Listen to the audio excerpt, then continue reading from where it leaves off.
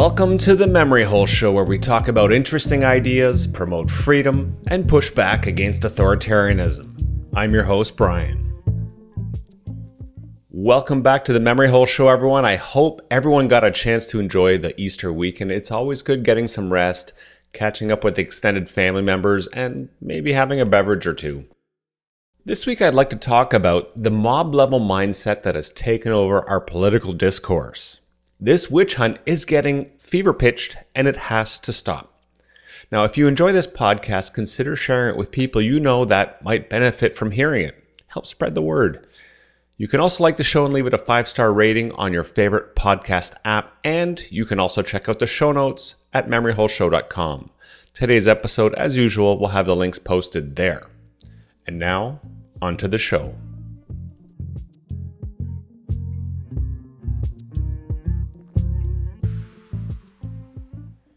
In a free society, each person must have the same rights and freedoms as every other person.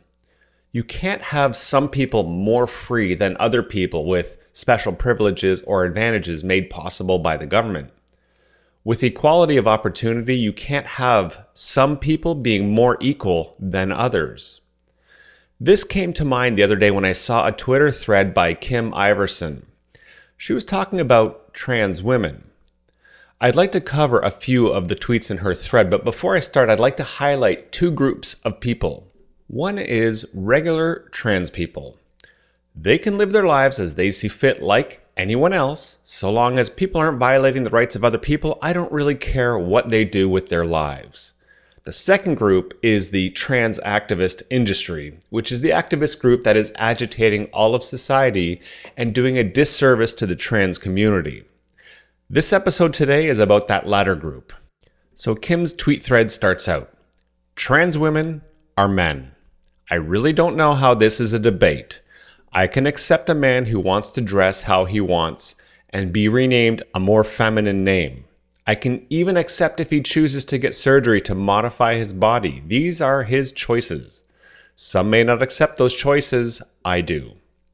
So it's shocking that in this day and age, I constantly have to remind people that definitions and reality matter. The idea that a trans woman is a woman is simply false. If I was single, I would not date someone like Dylan Mulvaney, that super popular trans guy right now. And you know why? Because Dylan Mulvaney is a man and I'm not gay, I'm straight. Just because he thinks he's a woman doesn't make it true in reality. And just because I'm not playing along with his belief does not make me a bigot. I'm just observing reality, which is something I strive to do in my life, and I'm free to do that. I'm not trying to stop him from believing whatever he wants to believe, and in that same way, he can't force me to believe that he's a woman when he's not. 2 + 2 does not equal 5. It never will. What is ironic, though, at a time when thinking in binary options is the new ism, to the trans industry, you're either capitulating to every one of their demands or you're a transphobe. Questioning the whole idea is off limits to the trans activist industry. But here's the thing. You can do both. It's not that complicated. I don't have to believe what a trans person believes they are, and I can still treat them like I treat everyone else, with dignity. These aren't exclusive ideas, and as I said, as long as people aren't violating the rights of other people, there isn't a problem. Kim captures that sentiment here. She says, "But he is a he and no one should be canceled for stating facts. Being trans is an internal issue that must be very difficult to deal with. Society should be kind and accept those who struggle with these difficulties. All people deserve a happy life." And in my life, I've known people that have struggled with depression. It's tough to go through, and it's tough to watch people go through. Being kind and supporting people in need is a good thing. With trans people themselves, as opposed to the trans activist industry, I would agree with Kim that society should be supportive. There's nothing wrong with that. In this next tweet, Kim goes further than I would, though. She says, "I accept my trans friends and I refer to them with their preferred pronoun and names. I'm even fine going into a woman's restroom with them. I have no problems with trans people. I have a problem with being forced to say they're women and them competing against women in sports." So as far as the washroom thing goes, I would not be okay with trans women, which are actually men, going into the washroom where my daughter goes, let's say. That's messed up. If trans women can go into women's washrooms, then why can't all men be able to do that?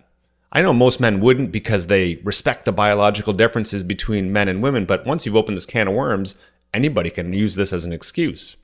That's the problem when you put the subjective self-identity above objective reality. Now, the washroom problem is a classic example of special privileges being given to one group of people at the expense of another group of people. A trans woman may feel that they're denied their right to access women's washrooms, so they're given that right. But that right comes at the expense of actual women. Why aren't actual women consulted about what they wanted, what they would be comfortable with? Actual women will usually feel violated or extremely uncomfortable being forced to share a washroom space with men. Clearly, this isn't a just solution. So to solve this, should we only have single-space washrooms? Or maybe we should have a third washroom option that is neither male nor female. Either way, the current solution is not a solution.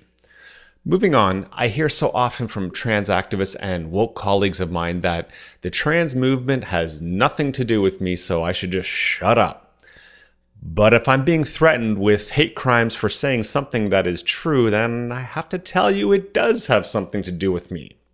The trans activist industry has forced me to participate.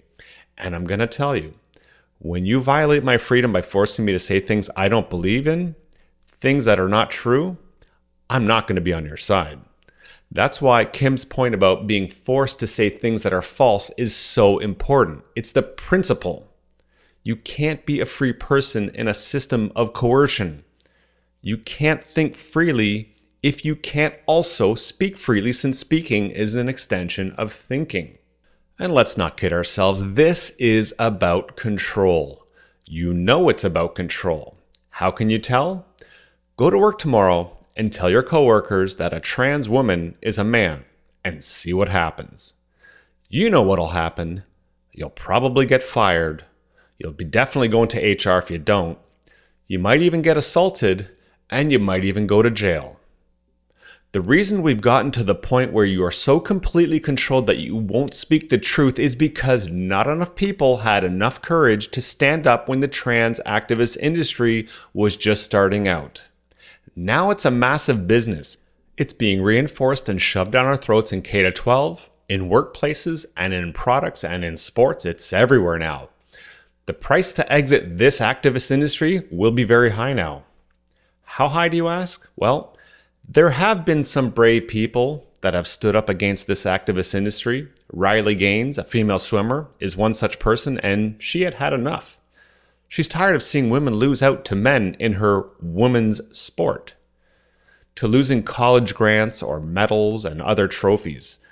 To answer the question of how high a price we will have to pay, look no further than when Riley gave a speech at San Francisco State University. After the speech, she was mobbed and shouted down, and if that wasn't enough, she was assaulted by a male dressed as a female. And then with the help of college security, she was trapped in a room for 3 hours until the mob finally left. And what did the university bigwigs have to say about the incident? That it was deeply traumatic for the students. Can you believe it? Can you see what's going on here? Women can't compete in women's sports. Women and people in general face violence and cancellation for speaking out on this topic. The trans activist industry is evil, and they're doing a massive disservice to the LGBT community and the T community. Now, you want to know how evil this activist industry actually is? Look no further than the Nashville school shooting that recently happened, the one where 3 kids and 3 adults were shot and killed. It was absolutely heartbreaking. And you know what these activist protesters do? They were filmed, I have a link here on memoryholeshow.com, they were filmed holding up 7 fingers representing 7 victims. But you notice how I only said there were 6 people that were shot by the perpetrator. Well, here's the thing. That was a Christian school. To the woke left, they don't count for much. And the shooter was trans, so the media can't say anything bad about the shooter. They also considered the shooter to be a victim in this case, hence the 7th finger. This is where we are as a society. This is madness. It's a big problem when the truth is outlawed, and these are the repercussions we face because of it. That's why I end the podcast every week saying, speak up or you'll be memory holed. When you don't stand up for your beliefs, you get shit like this. If you continue to play possum with this activist industry, then all I have to say is, welcome to the world of woke, furnished with thought crimes and enforced by our police force acting as the thought police. How's your silence working out for you now?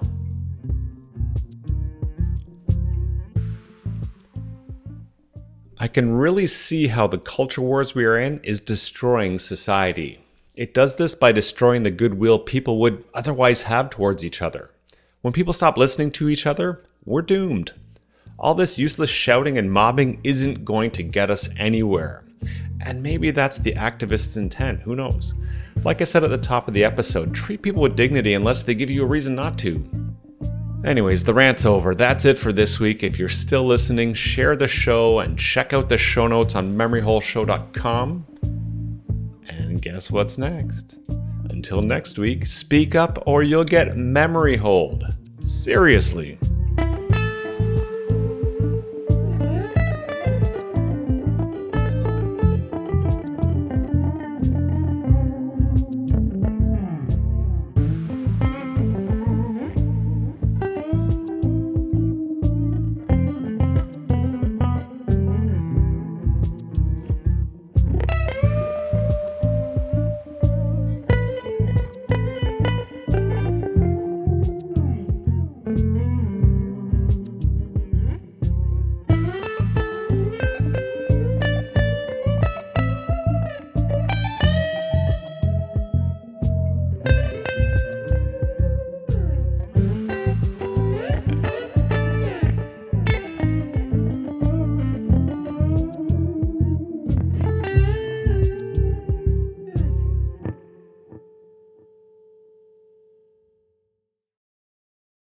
All content from the memoryholeshow.com and the Memory Hole Show podcast is for the purpose of entertainment and presented solely as opinion.